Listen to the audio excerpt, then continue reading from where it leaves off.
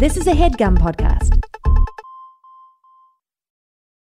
Fine Dining, the search for the most mediocre restaurant in America, is a podcast where comedian Michael Ornelas is traveling the country, eating at all chain restaurants in search of the perfectly average 5.0 out of 10 dining experience, the objective middle threshold of where bad becomes good.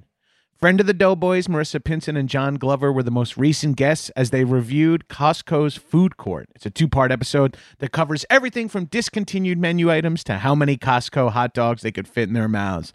Damn, I wish I was on that episode. I'd crush that. Head over to linktree.com/fine dining podcast, FINEDININGPODCAST, and click Bees Giveaway to enter a giveaway for an all expenses paid trip to your local Applebee's, the current frontrunner for the most mediocre restaurant in America at 5.02 out of 10 for you and up to 3 of your friends. And you can watch or listen to Fine Dining on your platform of choice while you're there. Enter by May 1st, and the winner will be announced on the May 8th episode.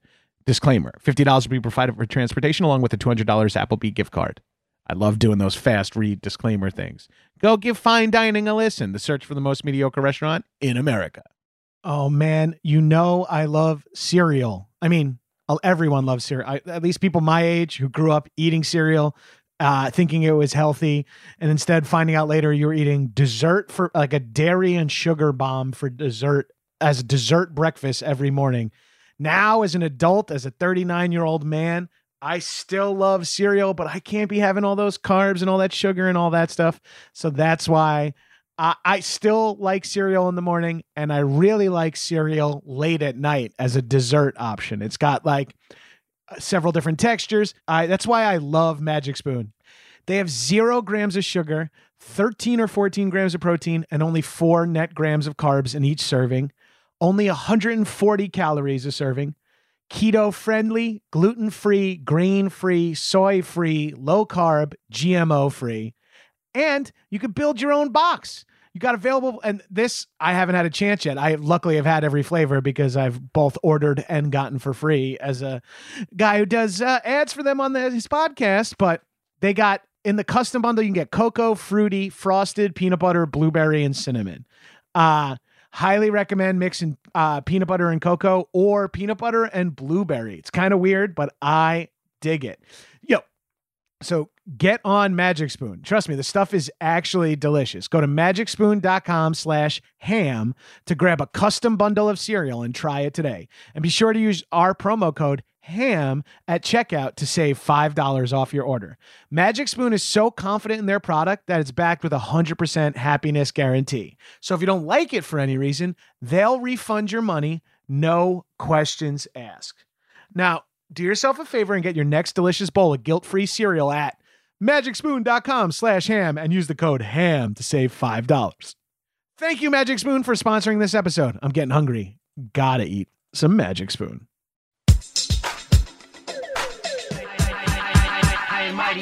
What's up, shitheads? Welcome back to another episode of High and Mighty. It's me, your boy, standing 6'2", 295 pounds, the number one fuck boy, Johnny G. Joining me as always in the High and Mighty Studios, my nearly silent co-host, Arthur Gabers. Arthur, give him a shout out. All you gotta do is trust me. Jackson Maine is back. Also joining me in the High and Mighty Studios, I've known her for a long time. You've known her for a long time. Now everyone in the world's gonna get to know her as the creator and director of HBO Max's Hacks. HBO Max's Hacks is very hard to say. Back to backs is Lucia Aniello. Hello, John. Hi. Hello, John. Yeah, exactly. Respond. Jonathan, are you done with your little spiel? It's me, your mother. Hi, John. How are you? I'm fucking wonderful. Thank you. And part of the reason why I'm wonderful, top tier, we're recording over Zoom, but if we record in person, I frequently offer grass to my guests. I get an email saying, check the chair outside your house where you sent me some free weed, a.k.a. the best kind of weed. Yes, absolutely. I'm so happy to have gotten it. You haven't smoked it yet, right? Because it just got to 10 seconds ago. Yeah, I just cracked it open. I just pulled out. Oh, you did? Yeah. So good. Weekenders. Weekenders, my friend Jesse Hicks's brand. It's so good. Truly. It is. I'll tell you what I'm already on board for. This is obviously a recycled paper that the container's made from. And yes, cannabis in California is like, I make a pile of plastic every time I buy like a half an ounce. This is so fucking rad. I know. I feel like it's like going to Toys R Us to buy weed now. It's like everything's in like plastic, and then you got the vape pen, and you got to throw away the shit. Like, I'm like, is this so? It feels so terrible. And I feel for me, anyways, like part of what I like so much about weed, because I love weed, is like, I'm like, it's nature. It grows. It's like part of the earth. But then I'm like, oh no, this is like, it's already been commodified into this like nasty, gross shit. And that's a big. I mean, like now I just sound like a commercial, but it's just true. It's like. Their whole thing is it's up in Humboldt, and they grow it outside, and it's like super sustainable, and that's a huge part of the mission. And it's not like one of these that like you take it to the dome and you're like dead. It's like it's got a really nice blend with CBD, so it's like a real like smoker's joint. Like you're able to just like hit it for a while and not be out of your mind. And it's kind of just like honestly the way I feel like I started smoking weed, and like. It's just like a part of your life and not just something that you're like, okay, I'm doing this and then I'm going to pass out. It's like, it's like for me, like a real stoner's or smoker's weed. And I love it. It's beautiful. I'm a fan. And I love a CBD blend, especially like when you, like I have an insane tolerance, so I don't mind mixing it up and trying new stuff. And I'm like from like the CrossFit school of marijuana, where I like the constantly varied. So I mix up strains and sativa indica and stuff like that. Cause I treat it like you're talking about. It's all natural. In my head, it's like I want spring mix. Maybe I shouldn't have spinach every day, but let me get a little other greens in there, a little. So I'm hyped on this. And if something's called Drift as like the flavor / creative title of it, that sounds great to me. I'm not trying to hate on people who like, are going out of their mind. I'm like, that's cool too. I like that too. Yeah. That's what edibles are for me. It's like, yeah, totally. Yeah. Cause I do, if I try to do that with like just smoking, I will like trash my lungs. And I agree. I totally. Yeah. My throat will give out before my brain does. Yeah, totally. Yeah. Oh God. Great. I too am a huge fan of weed. That is one thing. Yeah. As I'm wearing a tie-dye long sleeve shirt from a cannabis store in Colorado. Yeah. The 39-year-old guy with a backwards hat likes weed. Crazy, huh? How old were you when you first smoked weed? Well, this is a kind of a weird backstory. I first smoked weed when I was like 14 or 15, like freshman year of high school, and smoked a couple of times in high school, but then quit at 16 or 17 because I thought I wanted to be an FBI agent, and then didn't smoke again until my friend Adam Pally's bachelor party, which would have been when we were 24 or 25. So you took a long time off. Yeah, I took the formidable. I got through college without weed. Thank God. Wow. I think it's for. Yeah, I was a real heavy drinker, but now I'm now I don't drink as much, and the only thing I've done every single day since March 13th has been consume THC. Not meditate. Is take care of myself and my loved ones. No, not that at all. No, sorry. Just smoking grass. Yeah. Wow, that's a long time. Then I got right back into it hard. And I mean, I'm old enough now that having only been smoking since I was 24 is still 15 years. It's like, yeah. It's humiliating. There was like 4 or 5 months in college where I stopped smoking because I was like, I played tennis in college, and I was like, I gotta try to really like go pro, be clean. And like, well, I started kind of smoking weed when I was like 16, and I actually did drop out of high school to pursue tennis after sophomore year of high school.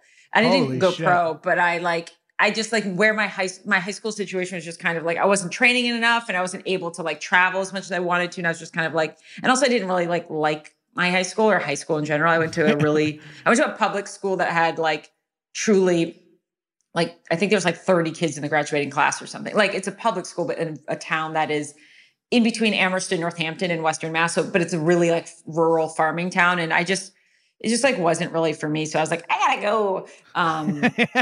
Relatable. I relate hard, and I've never played tennis, but I'm in agreement. But I started smoking weed kind of like around that time, even though I was training a lot. I was like very dime bag with like tons of seeds and sticks, like really sweat, like just really garbage weed. But there's so much around because it's like where UMass is and Amherst College and Hampshire College and like all these colleges. So there's so much weed around. But I was like, it's cool. I do it a little bit, but I would like buy it, but like I didn't go full on until probably college. Yeah. And then I was like, this rules. it really, when I found it in like my mid-20s again, some of the guys that I was doing comedy with people I was doing comedy with at the time were stoners. And I was like, oh yeah, I think I smoke weed now. I did it at a bachelor party and I'm kind of like, I had a lot of fun. I mean, smoking weed with like Gil Ozeri and Dan Greger and Doug Mann. It's going to be a funny time. And then I come back and I'm like, two guys on law firm. I'm like, yo, and it's like, then I get a New York weed delivery guy, and now all of a sudden I'm like, I bought a $200 vape, like an early like vape thing. Oh wow! I booked one job and I was like, oh, I want that $200 like toothpaste look. It's like a vape you plug in. It was insane. It was so dumb. I got it. I smoked out of a bowl in my office for like 2 years, just yeah. That's like the first thing I feel like every UCB person, like not every, but a lot of them buy after you book that first commercial. You either like are like, actually, I'm going to try to get out of this and get a, like try to really like build my acting career, or you're going to go buy a bong. Right. Yeah. When the quarantine hit, I got a VO job at the top of it, and I immediately bought that Volcano and a PlayStation. Yeah. That's it. I was just like, I'm locked in. I don't give a fuck. This will let me smoke weed inside. This will let it be slightly healthier, and so I could feel like I could do it more. And I was right. Yep. I got a Switch immediately. Oh hell yeah! As soon as it hit, I was like, no. And I'm a big edible in the bathtub playing my Switch vibe. That's me 1 to 2 hours every single night. Oh, that is a fucking dream. I mean, a very specific dream. But for me, if I'm dreaming of you in the bathtub. Shockingly attainable. I got to tell you, you can just do it. That's what's amazing is like, that's what people are like, I'm like, yeah, dude, I love it. On a Friday, I'll just go to the beach, I'll smoke a blunt, and I'll eat a sandwich that I made. And they're like, oh my God, that sounds amazing. I'm like, if I can do it, I'm like the laziest path of least resistance, the most, dude. Like, you should definitely be able to pull this off. Yeah. I just need the tub size. My only issue is tub size. Yeah. Totally. I freeze to death because like I can't keep my genitals under the water, not because I have a big genitals, because my body is huge. My dick is just constantly your goal. Yeah. You're just like pushing down like every 30 seconds. Go down. Yeah, that's my like that's our success goal in life is like as soon as we're big enough that Gabrus can fit in a tub, then we know we've made it. You made it, baby. Yeah. For everyone else, it's buying a pool in the hills. You're like, no, I just need a tub that fits. That's me. No, I got to get in the tub. I get in the pool in the back with soap and shit. I don't care. Yeah. Oh, God. Well, first of all, I wanted to say this before we got on, and we'll talk more at official plugs, but your most recent project with Statsky and Paul, fucking Hacks on HBO Max is dynamite. Absolutely fucking awesome. And it's the rare case of like friends created a show that you love and you're like, I'm not even gonna have to lie on this podcast. I saw the trailer and wanted to watch it, and then I saw the promo from my friends being like, oh, I didn't even put it together that I knew the creators of the show, because it doesn't star it, like, you know what I mean? It stars Gene Smart, so it's like, oh shit. And then you're like, oh right, your friends are serious creators now. Like, that's fucking thrilling.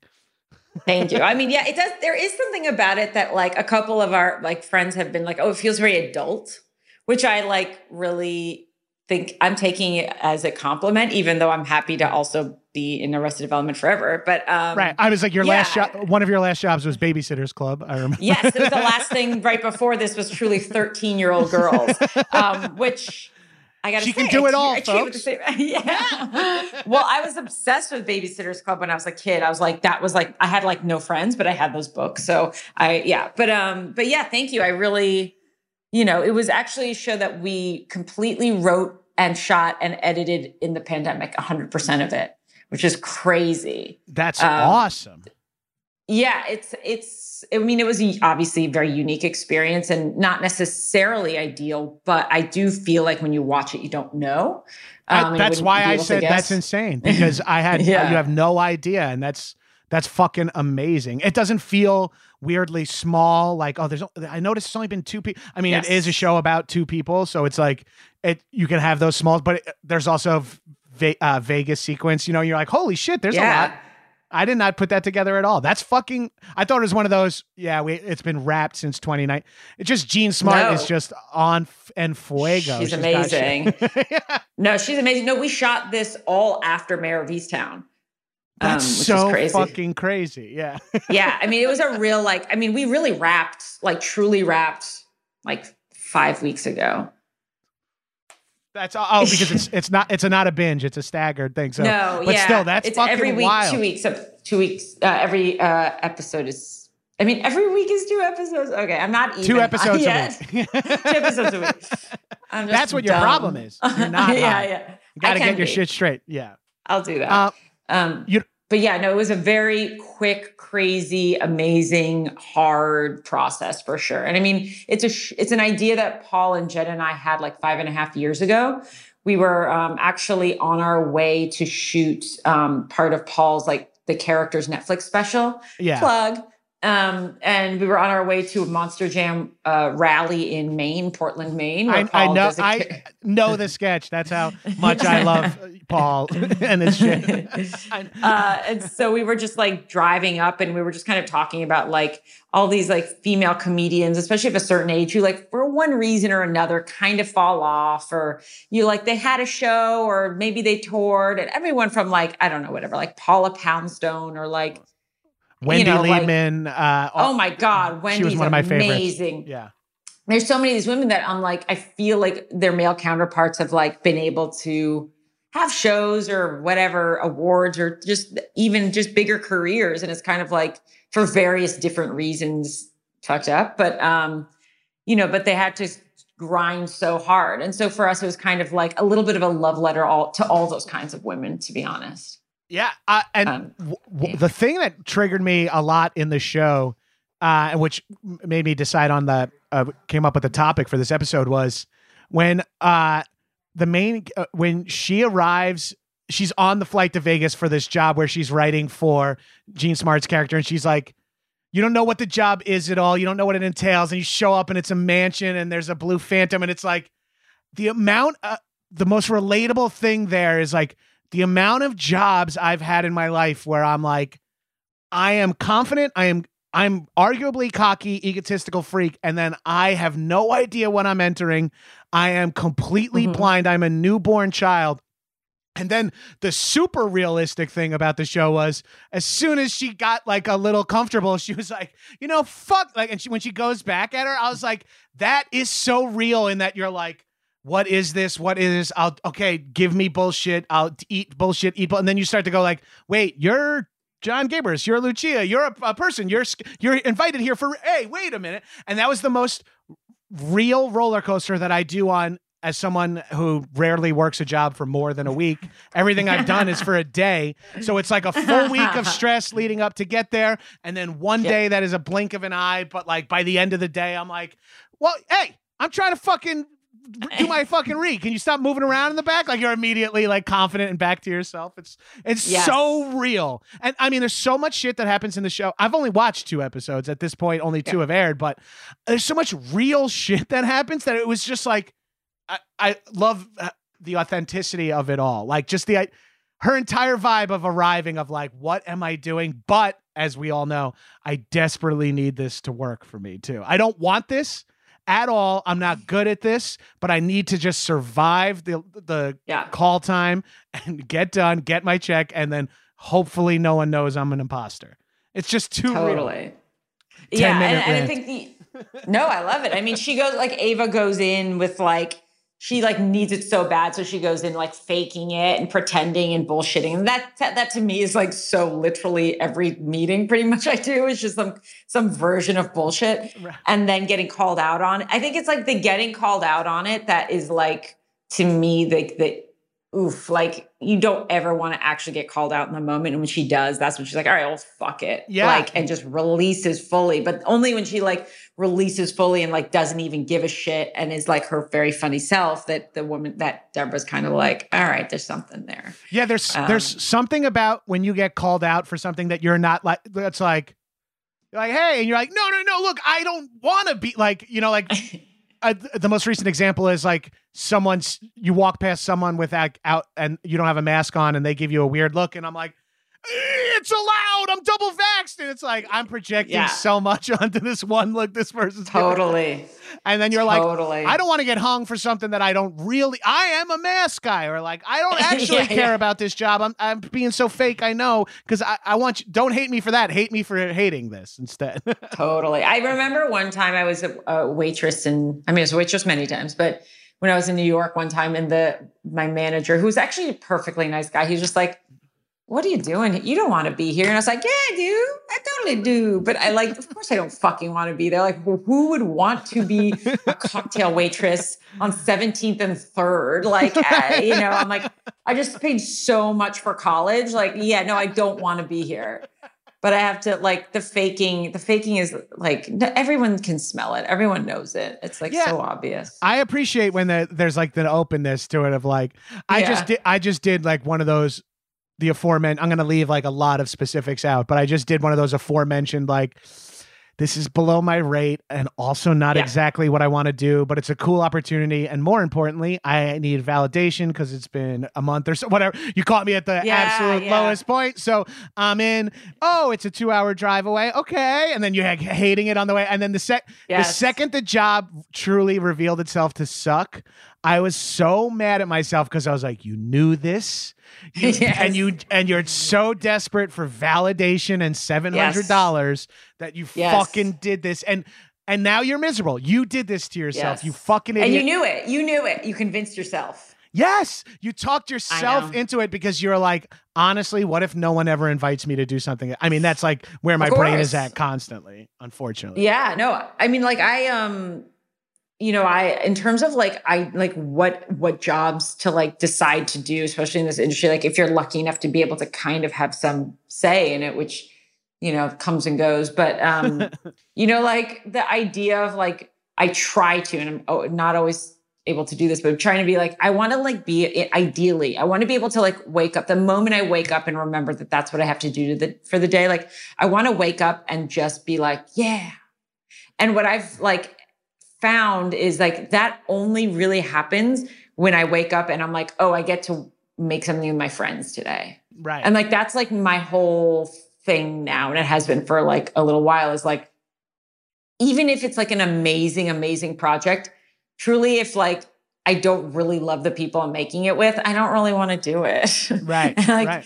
That's not something that like, I'm like, again, I know that's a very privileged position to be in, and who's to say if I'm actually even in that position, but like, even if it's just like the idea, like the stuff I'm going to try to work on, even if it comes like it's our original idea that me and my friends come up with, like that's like what I'd rather work on a million times over than like going for some open writing or directing assignment or whatever. Just like, and it's like, then if you really are committed to being like, no, I'm going to try to just work with my friends, then that actually does become a real job eventually. If you like, can be so lucky to make that happen. But that's really been like a huge change for me in the last couple of years. And it's like made me so much happier as a person. Dude, something you said there triggered me. Like I have to wake up and choose and remind myself that what I'm doing today is actually really cool. That's my problem. Is like my brain immediately flips to like, 6 a.m. call time. Oh, I can't believe this shit. They're not even going to use me till 9. Then it's like, no. Yeah. This is what you want to do in life. This is part of the job. Go there, bring a book, shut the fuck up. Or if I don't have work, you wake up and you're like, ugh, today I got to do the fucking podcast. I got to make sure I self-tape. And then you're like, no, today I don't have to put on a suit and type at a computer at a desk all day. So that is good, Gabrus. This is your life. You chose all of these steps. Like you're succeeding if you just retroactively say this is success. And it is like, and I had the same problem too. Yeah. It's so hard to just tell yourself.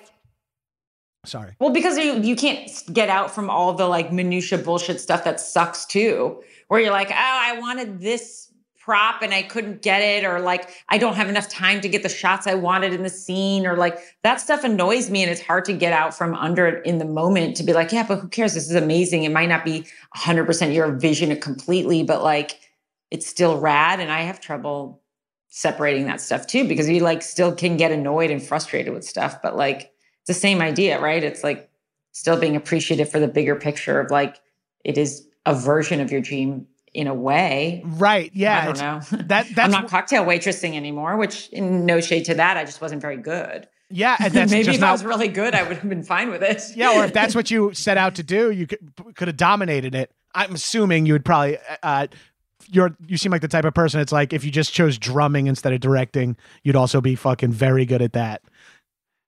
I did try to drum for a while. Okay, you're like, sorry, the one example you might have come up with, I'm actually terrible. I'm not that great. I'm not that great. You have 10 thumbs and something I never noticed about you. It's like, oh, okay, you have weird, smart. Oh, okay, that makes way more sense now. No, I was a bad wait. I used to wait tables at Koi, which was a restaurant. There's a couple in New York and a couple in LA. And I worked at the Bryant Park Hotel location, and I was there for a couple of years actually.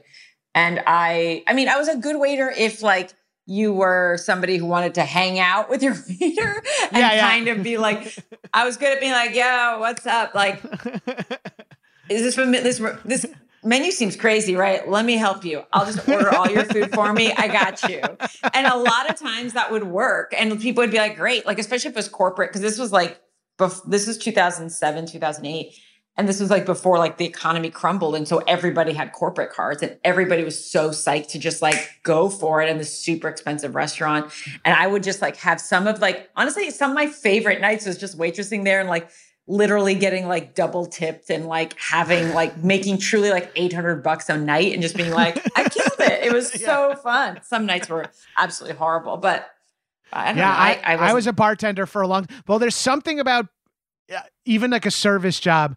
The first day you walk up, you're just like, who am I? Like it's something I'm constantly reminded of because of my current career, but I just flash back to all these, like when I moved schools and it was my first day of school and you're just entering into like fully blind situation. Like as a server, it's like day one, you're like, what? And then day two, you're like, hopefully the one manager whose name I know is there. And then your day two, you show up and it's like a little more light is shined in the room and you learn a little bit more.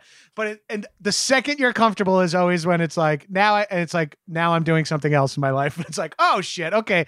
Time to now it's like, oh, go into this audition. You're like, where's the building? What floor? I go into this meeting. Every step is like, and then you move to California and it's like, it's at Warner Brothers. It's like, how do you enter Warner Brothers? How do you drive to Warner Brothers? You like do all that. You're like, everything is just like, I feel like a newborn deer and I'm just like fucking like, all right, you're figuring out your feet here. Yeah.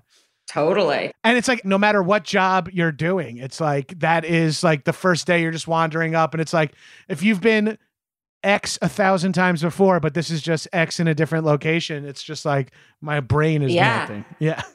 I know. And I feel like that is why like we all really need to respect PAs because they really like help you figure it out or like whatever AD department. Cause I'm always like, where do I go? Like I'm horrible with directions. Like I'm constantly lost. Like Paul is very good at being like, he literally is like, oh, over that hill is this neighborhood. I'm like, how do you have any idea where you are? I'm constantly lost. I like, So like, I hear you. I'm like, if people aren't literally like holding my hand, I'm like, where am I? What am I doing? You need to be like like, I need to be like fed on set. I'm like an idiot. I'm like an absolute idiot. The business doesn't help you in that way either, because as you do it more and more, you do get more and more baby treatment, you know? Oh yeah. And I'm friends with actors who work way more than me. And every once in a while, if I'm in a project with one of my super successful friends that works a lot, I see how they have like a completely different of like, you know, drop their sides and coffee on the floor. And it's like, I know someone's going to just like, and then it's like, 100%. pick up, I need sides and a coffee, like right as soon as the scene's over. And it's like me on the other hand, I'm like, is it okay? Like if I place this in the corner, and then you just watch how people you get taken care of so much that you forget that you have to take care of yourself a little bit. And it's just so funny. I lost my room key. Oh, I'm actually now talking about a very specific friend, but I know loses his room key every time we're on fucking location. It's true. You do become more and more babyish, which is absolutely terrible for the psychology of very successful people. Right. Like, oh, I don't have to think about anything or do anything, and I'm like taken care of completely. Like, it is what makes people into monsters, I think. Yeah, someone pays your bills, someone cooks your food, someone cleans your house, someone watches your kids. Next thing you know, you're just like, who am I besides the leader of an army? Like, I'm a benevolent dictator now out of nowhere. But there are some of those perks that I'm like, ooh, can't live without them. No, can't go back. No, not going back. That's you hit the nail on the head, Lucia. It is something you can definitely live without until you've lived with it for one split second. 100%. And there's some things I'm happy to go back on. Like, I don't need to actually be in first class all the time. Like, I'm happy to be in coach because I'm like, in this moment, it's fine. It's whatever. But like, yeah, there's some, like, because I'm an idiot, as I just mentioned, like, I'm really bad at bills, and like, I can't keep, like, you know how people get so like annoyed about taxes, which is, yes, of course, annoying. I don't pay my own taxes, but like they also do that for like guilds and unions. Like you also have to like figure it out yourself every quarter. And I'm so like, are you kidding me? I'm like, you're a union. Tell me, just automatically deduct the fees, but you have to like crunch numbers. I'm like, you're asking a bunch of like idiots to crunch their own numbers. I'm like, this is rude. This is offensive. Wait, you've stumbled upon something that I've been complaining about a lot lately, because I can find something to complain about it, even the most fun, easy profession in the world. But the amount of shit I do, the amount of shit an actor does, I can speak to that experience. So the amount of shit that an actor does that is not acting, that is a major part of their career, is insane. Especially, so you have to know like a lot of stuff about how to wear clothes and like what your sizes are, and that's not for me. I'm a elastic waistband, no shirt kind of guy. That's stressful for me. Then you got to do taxes. Then you have to do all the fucking paperwork. Just doing a $200 job is like, at least now it's like 11 different logins to a website.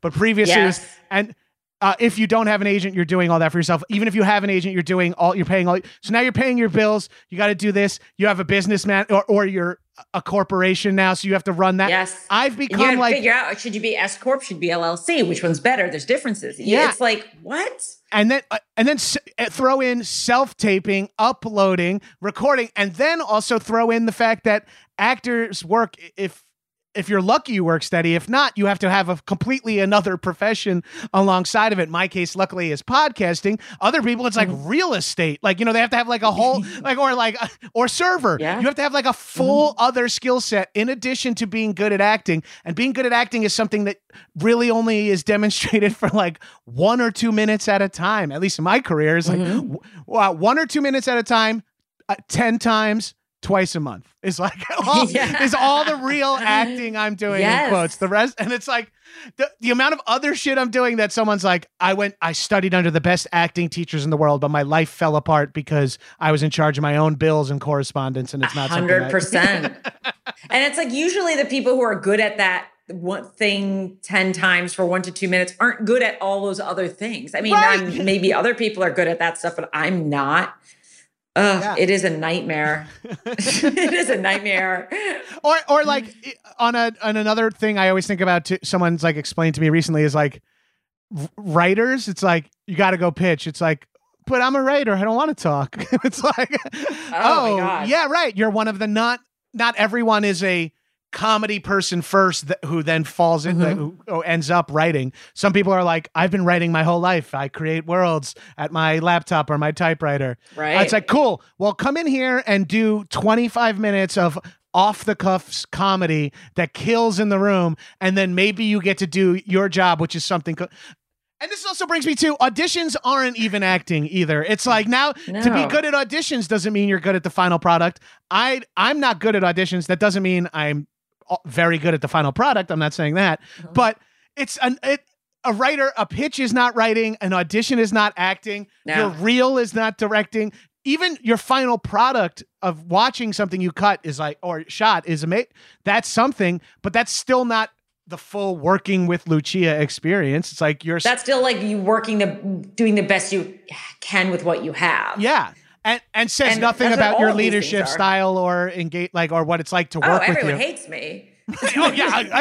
I think the listeners figured that out at this point. Oh yeah. She keeps calling everyone an idiot. Like, no. She keeps referring to herself and friends as idiots, which is why we do this, is to continue to be true. And I feel like so many people in pitches are like, I mean, if you're like a writer, people just like, writers just like read off the page in pitches, I feel like. And I'm like, that's not going to be entertaining. All these execs want is to be entertained by your story and be captivated by it. But you're right. If you're like, you kind of have to be a writer and a performer. Luckily I am. But it's like hard to, I think it can be really hard to be like selling a vision if you're not necessarily like a super charismatic person, or honestly like neurotypical. Like it can be like, I'm like, how can you even say like, oh, here's like, I'm socially, able to go into this place and like sell this and be totally calm and comfortable and win you over. Cause like they always say they're buying you. And it's like, well, okay, but they should be buying the show because the show is good. I'm like, again, I suck. So they can't buy me. It'd be a bad investment. The show is the best thing about me. Trust me. Do not get in business with me. Just do this thing here. Yeah. I'm in the tub, baby. Yeah. Don't even.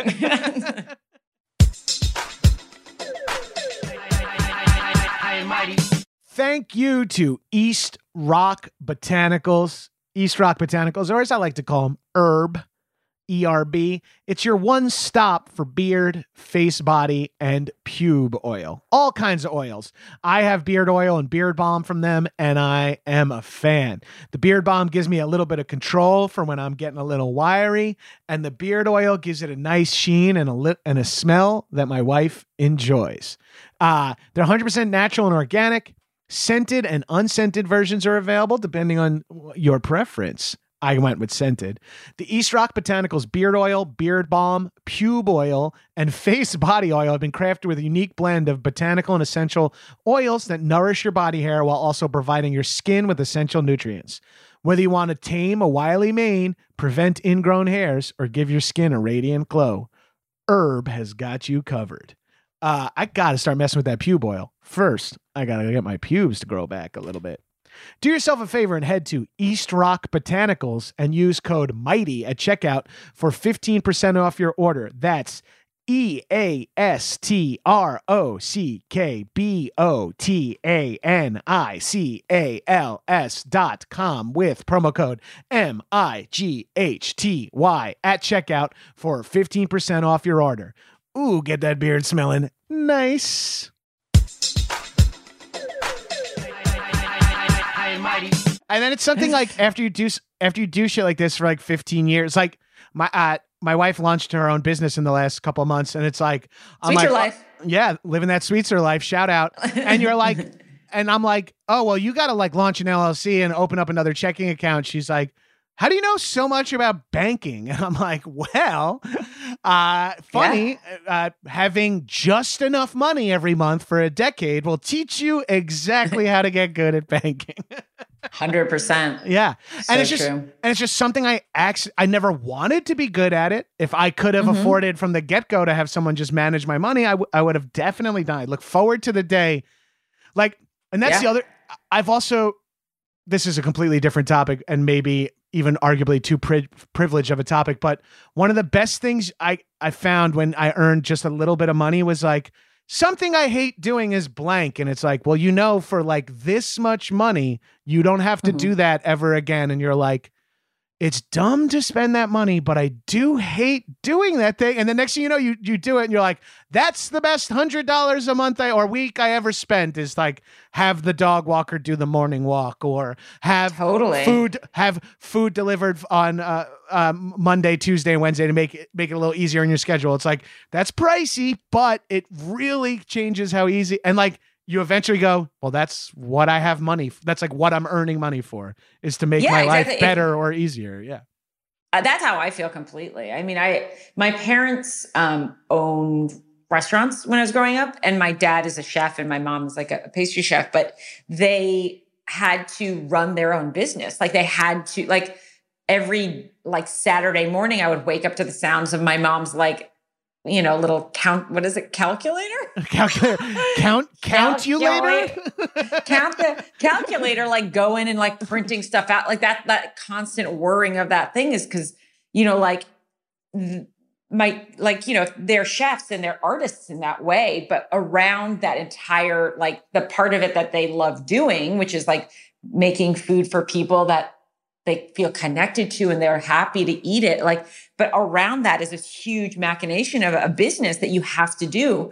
And that is, you know, the like scheduling the food prep and scheduling the front of house and dealing with insurance and dealing with permits and all that stuff. But I really feel like our industry is the same way, where like there is this like art at the center of it. And like, here's the thing I want to be doing. But like, to get that out there requires, at least for me as like a, you know, writer director, is like, I have to be doing like the prep work, the shot listing, the like hiring of department heads, like all that stuff is the like hard work infrastructure that you need to deliver the art, which is not fun. It's not why I'm doing it. It's not why I want to be doing this, but it's kind of like a requirement if you want to get like the art out there. It's like the little peanut and everything else, like the hard, it's like shell of the vegetables you got to eat to get to like the fun shit on the it makes total, the way you're talking about it, I'm totally on board. Like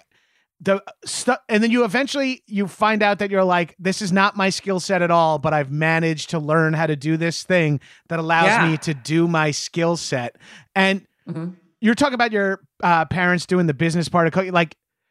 Same thing for Tiff's parents. They owned a restaurant, and that's right. They were cooks, but not restaurateurs. They ended up losing a shit ton of money and having to go bankrupt and stuff because they didn't understand business totally. And it's like, you could be instantly in over your head. But I think the generational difference, and we were briefly talking about the immigrant experience before we jumped on, but I think the generational difference is like my mom and dad would not give up $100 a month profit to help make their lives any easier. It would be better for my dad if his life sucked and he got an extra $100 so he could bitch about how hard he worked for that money to me and my brothers and my mom or whatever. But that's just generationally different. Like, yes, there's like a sense of pride. We're the first generation. This is the way I explain this in a quick little anecdote. We're the first generation that pays moving companies. Oh, that's true. Shit. I feel like my parents are like second gen. So it's like, they're the people who are like, my friend has a station wagon. We're going to do 41 trips. You know what I mean? It's like, it's free. That's what matters. And it's like, we're going to make all your cousins help you move or whatever. It's like, that was the way everything was done. And now our generation feels like, well, it take me like 6 days, but it cost me X. That would be like, oh, X dollars buys me 6 days of freedom. Cha-ching. Yes. It's like a vacation. I'll take it. Or like constantly outsourcing everything. Yes. Yeah. Might as well. Like, I can't tell if it's good or bad. I'm like, what's better? I think the way that we live is better, but I'm like, also like, maybe I don't appreciate. There's probably a healthy mix. I guarantee I think that's why like you got to be the type of like, if you blow up completely, you have to be like the type of, you know, you're like, Lucia cuts her own lawn, right? Like you have to have like, you have to have like one thing that like keeps you grounded. Like, I would never let anybody cut my hair. Yeah, it's exactly. Like, I mean, that's famously something someone else is supposed to do for you.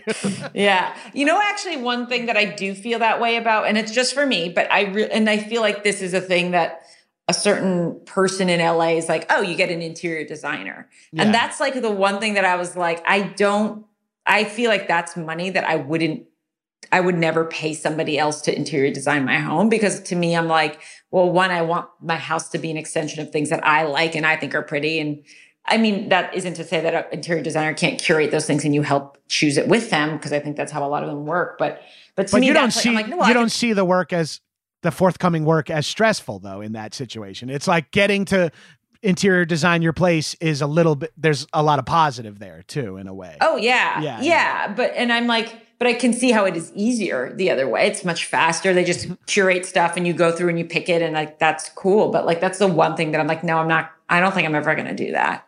Yeah.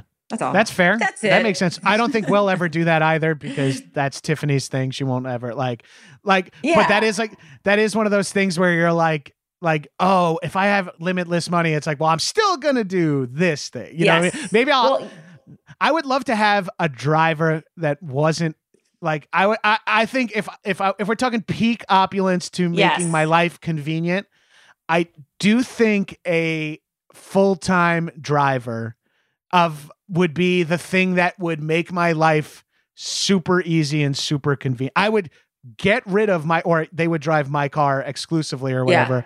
And to have someone, so I could just be baked and working or playing Switch while someone gets me from A to B.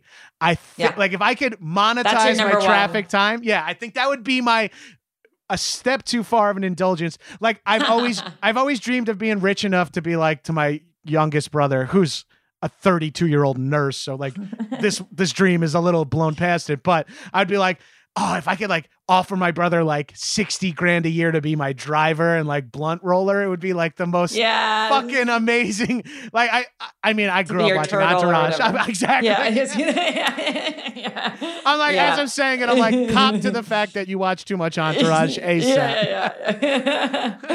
No, I to me, like, and you know, on back to the show, baby, on Hacks, you know, she has a driver, which is, I think, a big part of it. One of the details we wanted to have, which is that she has like a soda machine in her house. Yes. But like for her, she's like, that's her thing, is like she's like, I can have whatever the fuck I want. I'm going to have a soda machine in my house. For me, it would be, I think I don't ever want to clean another dish.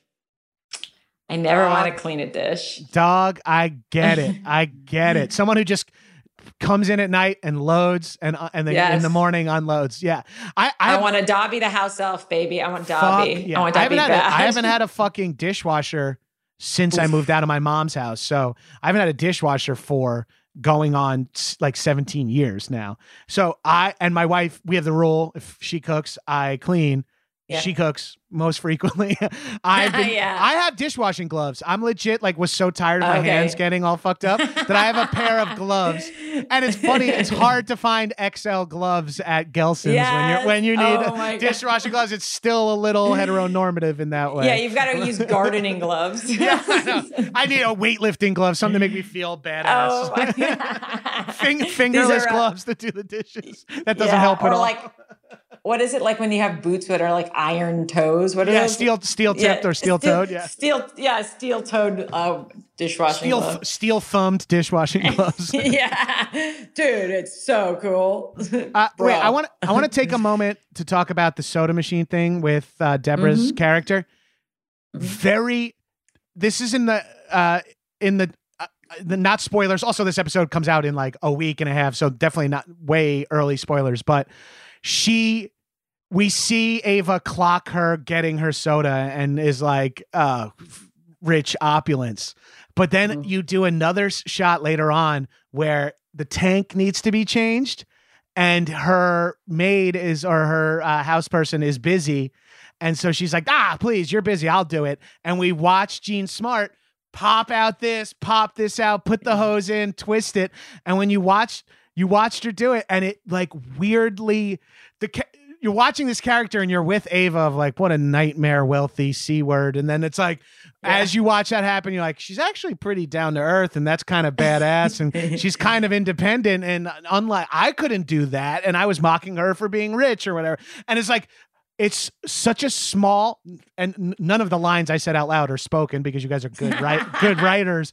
But like, it's one of those things where it's like, so much is said in like these two little like 15-second sequences that are like tons of exposition about both characters without a single line of dialogue. It was just such a fun, real moment. Like it was very well done. Thanks. Thank you. Okay, next question. Yeah, and I feel like I'm at the Q&A. I'm like the sweatiest fan. I'm like, my question is for my favorite director, Lucia. When you guys were doing that, it's not even a question. The guy just talks about his favorite part and then how he's a director. Yeah. And also, my movie's in theaters soon. I think you would like it. I'll send you a copy if you please. Oh my God. Yes. No, I mean, that was for us to be like, Deborah, even though she has all these incredibly opulent things, she is like willing to like do the work and do the like hard shit too, because she's not like above it. And it is supposed to, just speak to her work ethic. I mean, it's interesting that sequence, which is actually to watch her go and change out the CO2 thing. Like it takes a while and there's no dialogue and you just watch it for a long time. And that episode is actually like, I think it's our longest episode. And we kind of kept getting like the note of like, it needs to be shorter. Yet no one ever was like, we should cut down that long silent scene, which I was like very grateful for. Cause like we were truly like taking out like little like half breaths, like all over the place, like many, many passes of it to try to make it as tight as possible. But no one ever wanted to touch that. And I was like so happy because it is like one of those moments where especially you like see her like put her foot up on the thing, which is she's like wearing heels, but she'll like put her foot up and like work that thing hard. It was legitimately hot. And it was like she's hot. And it's very hot to watch a woman dressed like that doing something like dirty or hard tough. Labor. Yeah, hard labor. Yeah. And also it was totally badass. You're like, oh fuck, that's so cool. Yes, she is incredibly hot. Yeah. And like very like so adept. I think as part of it is like you can see she can do anything. And like for example, like in that same episode, she plays blackjack and Jean just like isn't a great blackjack dealer. And so she's like all of her stuff like is really her knowing how to play blackjack. And like she's just very she's very adept and smart and can do anything. She wanted to do all of her own stunts, which we couldn't let her do all of them, but she did some of them more than she was supposed to. You know what I mean? Yeah. Like, stop, like just slow down. You don't have to do this. Yeah, that's badass. But she is the opposite of tentative, like prissy actor. She'll like do anything she wants to do it. She's like, get me in there. Like she's really like a intensely badass woman and really cool. And I think it makes the character feel more lived in and more real and more like, I don't know, somebody that you want to hang out with because you're like, she's just a salt of the earth, like cool chick. And that is like Deborah and Jean, you know? Yeah. Well, it's just a way to play the wealthy person game in a way where like so frequently they're played for out of touch, and to make them like so absolutely in touch is such a fucking interesting take. To be like, yeah, she's a millionaire who lives in like a palace in Las Vegas, but she understands the plight of women in comedy still, despite, you know what I mean? Like she's not completely lost it with her money, and like she knows what she's doing is like when Ava calls her hack, she's like, you're not wrong. Like, I realize you're not wrong. Like there's like that level of like, it's fucking real. It's and this is a minor thing, but to have a show about comedy and have jokes land is like kind of hard because you're really painting yourself into a corner of like, no, the best version of that joke is blank, and it's like a big swing, like you're like Punchline with Tom Hanks, you know what I mean? Like you're saying this is comedy and then also still pulling it off. Like that's like in a boxing match saying like, I'm gonna punch you right here and then landing it. It's fucking difficult. Yeah, it's hard. And it also is like you wanted Deborah's jokes to be really good, but also just a little like outdated and a little stale. But also they work play for realistic. Her. Yeah, they have to work for her audience, but also they can't be so good that you don't understand why Ava needs to be there. So it was like very kind of a lot of drafts, you know, because it couldn't just be like, wow, she fucking killed and those were good jokes, because it was like, well, then there's kind of no point to the show. So it was very, and then Ava, on the other hand, like comes from this almost like anti-comedy, alt comedy, like Twittery kind of place, but you also have to be like, she's got to be funny too. Ava's energy is so specific, it's universal in that, like, I know a dozen women who have that same energy, and probably 5 to 6 dudes who are all also comedy writers who have that same version of that energy. But it's so specific that it ends up being weirdly universal, where you're like, oh my God, I know someone like that. You're like, oh my God, I know a few people like this. It's fucking great. Yeah. We really didn't want to paint either of them as caricatures. And also it's like kind of really important to us in this. I think you see more as the season goes on, but like we never want it to be like one of them is always dunking on the other one. Like we want it to feel like they're both always kind of right and they're both always kind of wrong. But it's through their like constant bashing each other's heads against each other that like those are when like the cracks start to happen. It's like from that bashing. And so then you see it slowly seep into each other, but like never in a way that is one-sided. And, they both have a lot to learn and a lot to do and like grow emotionally and psychologically, but let's see if they get there. And then what I've now, okay. So I think I allowed the acting, allowed the writing. So now I have to allow the direct. I don't have to, but I want to talk about one of my favorite shots. I think you do. One of my favorite shots in the first 2 episodes. It might be in the second episode, is Ava eating lunch in the employee cafeteria.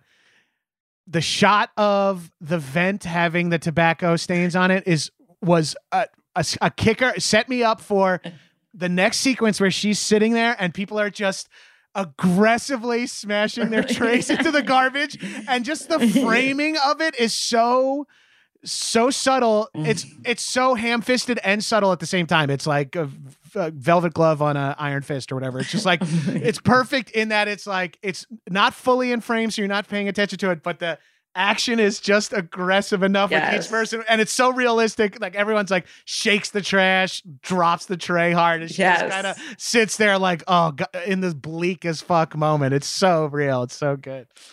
Well, that was like I think kind of like a great example of like kind of the tone we're kind of always going for. It's like we want things to feel super grounded, but then sometimes life is fucking nuts. And like that really does happen. So like being like, isn't it crazy how this crazy thing always happens, but it's never too broad, but also not so subtle that you don't quite pick up on it. Like it is like always trying to like paint between the lines of something. And like that's something that we in the writing and in the directing and the editing like are always trying to like nudge in this direction and that direction just enough so it always kind of feels like the whole show, whether it's like dramatic moments feeling a little bit funny or funny moments feeling a little dramatic, like trying to like make sure it all tonally is like one cohesive voice and thing and tone, even if it can be super hard funny or super dramatic, but still like and I think a show that does it very well in a kind of an inverse way is I think Succession is so amazing. And like that's like kind of like a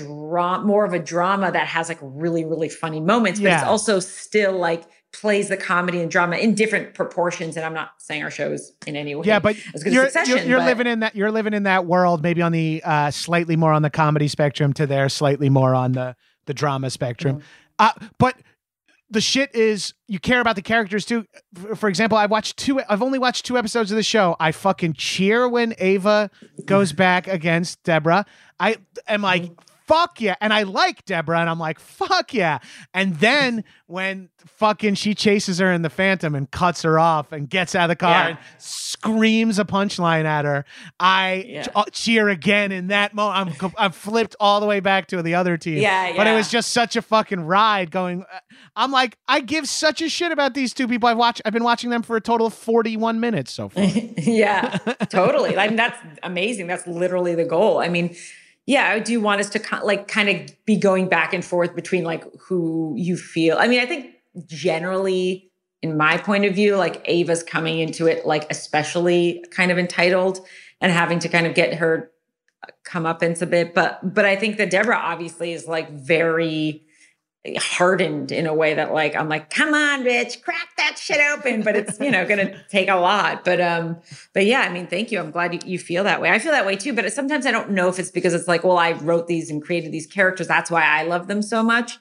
So it's really nice when other people feel that way about characters that you created because you're like, yeah, right. I love them. And I also have a thing where I like just love actors and working with actors so much. And I just like love them as people. And so I'm always like, yeah, but I think it's also partly like, I'm like, oh, I'm friends with them. I love them. Aren't they great? But like, you don't Right. know if everyone else feels that way about them. So I'm like, I have like a little bit of like, not body dysmorphia, I have like actor dysmorphia. I'm Yeah. like, everybody loves them. But I'm Yeah. like, I don't know, maybe they don't, but I'm glad you do. And you hear pretty frequently that you were correct. That's the sign, that's a good thing about having good taste. If you're like, I think they're doing really well, it's like, guess what, Lucia? You were right. They were doing really well. Great. People like Thank Abby you. and Alana. Crazy. Yeah. I'm like, oh, you guys like my friends? That's cool. I like them too. Me too. Big fan. Not as, Comedy Central is a really big fan. Cool. Got it. Yeah. Great. Yeah. Just to tie in the topic even more with hacks, can you, talk me through a little bit of walking into your first day of shooting. I know you've been living with the project for a long time. You've pitching, writing, all that. But tell me about walking into the first day of shooting. There's a bunch of mystery, but also a lot of stuff you are informed on. You've been there since the beginning of the birth of it. So what's going through your head on that first day? I'm from the first day to the last day, doesn't matter what day, I am absolutely a fucking stress ball. I am like full tight sphincter, fully unable to chew or swallow food. I bring a lot of, I'm very stressed the whole time. I think, there's like I always like to say like my favorite part of directing is when it's 3 years later and someone's complimenting me on it. Like that's like the only part of it I really like is I'm like, oh, I don't have a child, but I feel like people are like, it's easier to like forget the bad parts of like having to birth a baby like way later. And you're just like, I love the kid, so it's fine. Like that's kind of how I am about directing. But it's, I think it's mostly like, I'm going to tell you all of them that you asked. I'll tell you all the things I'm stressed about. One is like, of course, like, does it work in terms of like the actors and like, are they bringing what they need to be bringing? Because that's usually the X factor that like, even if you've done auditions or table reads or camera tests or whatever, you don't really know if it's going to work. That's like kind of an intangible that you can't control. So I try not to get too stressed about that. But the other thing that is always the biggest stress for me, whether it's the first day, the 50th day or whatever, is just like knowing what I really go in, knowing exactly what I need to get for the day. Like whether it's like the shots, of course, everyone like shot lists and stuff, but like, I really feel like that's something I'm very aware of. And like moving on to the next scene is a big stress for me because I'm always like, I want more takes. Of course I want more takes. I always want to be able to pitch more jokes or have them do it a looser take or try that take a little bit more this way or that way. And I can be very, particular about that. But knowing that I can always do that, but then knowing that like I have X and Y and Z to still do for the day, being like, do I have it enough that I know I am happy with it, that I can move on so I can get the stuff I need? Because the worst thing is like getting to the end of the day and being like, I have 20 minutes for this whole scene. Like that sucks. Like that feeling sucks because you're like shortchanging something that might be important. I'm the king of accidentally being casted in the final setup of a movie. Yeah. The like 4 times I've had like a day player role in an indie, it's been like the last day of a 21-day shoot and I'm in the last setup and people are like, well, so all right, hopefully we'll get to you. Are you in wardrobe? And it's just like, I'm like, I'm sorry. I'm just happy to get the paycheck. I'll be cool. I promise, But I feel like the worst. That energy happens so much where you're like, fuck, we made it here and we didn't give ourselves enough time somehow. Yeah. Yeah. And so for me, it's always the stress of like not wanting to shortchange the last scenes of the day, but also not wanting to move on when I know I can be better. And that's like just throughout, since the first day I started to direct till the whatever was the last day is like still the thing that like really is the source of my anxiety in general, because I just hate the idea of being like, fuck, if I gotten one more take, like that would have been better. Or if I gotten one more setup, I could have had a shot that would have nailed that physical joke better or whatever. It's like, that's the thing that like keeps me up at night for sure. I mean, sucks. it sucks. It's so easy. It's so easy to just let that worm in and then it's just in your brain until like, well, tonight I'm not sleeping. I guess I'm going to be playing that interaction I had with that random person I worked with once. Like that's like my I can, if I activate my brain in a certain direction, like my night is toast of just like, well, I don't think she noticed that you called her Trish instead of Tish or whatever. It's like, well, I can't I don't stop have that as thinking much. Yeah. Oh, yeah. I mean, I sometimes I do, but it's like less of my source of anxiety. It is like, my brain like doing Tetris of like coverage and Right. It's a different kind of mental illness. Yeah. Well, yeah. It's all just various shades of the same color. Well, honey, I am mentally ill. It's not like I'm not. It's just a different. Mine's just a little different. Yeah. Yeah. Well, Lucia, I appreciate you coming on High and Mighty. And as you know, I'm a major fan. I beg to be on. I know. Well, please. That's a fucking podcast host dream. Can I come on? I know you. I'm friends with you. You like me, and I have something to promote. Oh, yeah. Yes, please. I get enough emails from strangers I don't know that I somehow agree to because I have a hard time saying no. So it's a absolute pleasure to catch up for an hour, dude. I loved it. We're in that level of friend group where we have mutuals, so we never hang out particularly, but we always end up at the same place. For a year without that, we've been completely gone. But then you start messaging me when I post about weed, and we're right back to where we were. We're back, baby. And I also feel like, John, when I do see you at a party or at an event, I am like, we end up hanging out. Objectively, I was literally going to say that next. It's like, although if we're at the aforementioned mutual's house, Doug and Nicole, we'll see each other and be like, yeah. And I'm like, yep. It's like, let's go stand over there. There's a kid on this side of the fence. Let's go on the other side of the fence. You're like, Gabrus is here. He has weed. I'm like, oh, she is here. She has weed. We're both. Make sure everyone's got. Yeah. You got to. Shout out to Doug and Nicole. Yeah. They got good parties. I can't wait till their parties start up again because I'm dying. Oof, so well curated. The food is bomb. They've got all the chairs. They got a little pool if you want to jump in the pool. Where they live is central. They live close. They live close to every neighborhood in a way too. They're sort of perfect. Yes. That's how you know it will really be back as a community is when Doug and Nicole our very specific community of the people who hang out at Doug and Nicole's house. Yes. I can't wait. I will see you there, dude. Please. Well, we talked about it enough, but do you have anything you'd like to plug before we get out of here? It's just Hacks, man. Every Thursday on HBO Max, 2 episodes. So we started this past week on May 13th, and our finale will be on June 10th. So check it out. And actually, it is on linear HBO as well, starting this week. Oh, not awesome. Every episode, but it's starting. Yeah. That's actually really rad. That's really great because something I've learned from being in a couple of HBO projects is they have 8 channels and they air shit a lot. I'm going to actually literally say when it is, but it is, sorry, I'm like this lame, but it's no worries. It's on the 22nd after Wonder Woman. Oh, fuck yeah, dude. This episode comes out on the 27th. Unfortunately for that. Well, sorry. Well, you can watch it on the app. Well, watch it on linear DVR, but also by now, today, the 27th, episodes 5 and 6 just dropped on HBO Max. Oh, shit. I got to say, two really good ones. Two really good ones. Not just saying that. I'm not just saying that. 2 really good ones. Catch up. Oh, that's exciting. 5 and 6 will fuck you up. We're pumped. Tiff and I are going away this weekend, and we said, oh, I hope the Airbnb has a smart TV so we can watch Hacks on Thursday and Mayor on Sunday. And it's like, I love it. We're bookending our vacation with Gene Smart. I love that. I love that. You're a smart tart. That's what I call them. Oh, for sure. That is me, for sure. Lucia, thank you so much.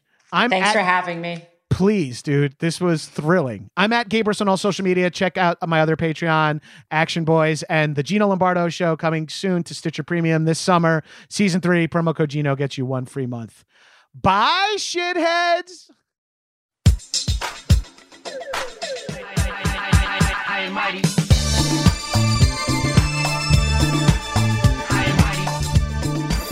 That was a HeadGum podcast.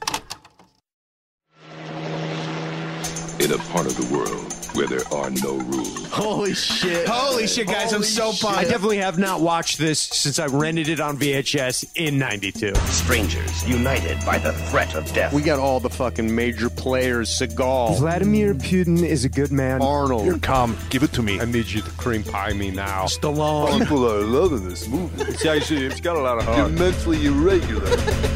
Now, Somewhere, somehow, someone's gonna pay. I would fucking love for my wife to like see me rip a guy's throat out. But they didn't count on one thing. This movie's fucking insane. It's how you know it's a good movie. You have to do almost all the work yourself to figure it Oh, out. there's a fantasy component. There's some sword fighting. There's some lightning. Bam, bam, bam. Bam, bam, bam. There's a new game in town. You wake up after a few years, and then you don't even know who you are anymore. We're gonna be making Terminators. We're gonna make a really great deal with the Xenomorphs. What? I don't hate them, but I've been in a room in. Yes, I understand. This is now the 20th ending of the movie. I am dark. I'm your dad. Action boys. Boys will be boys. Subscribe here for bonus content and more free stuff from behind the paywall. To get new episodes, become a patron at actionboys.biz. Do it. Do it. Come on. Do it now.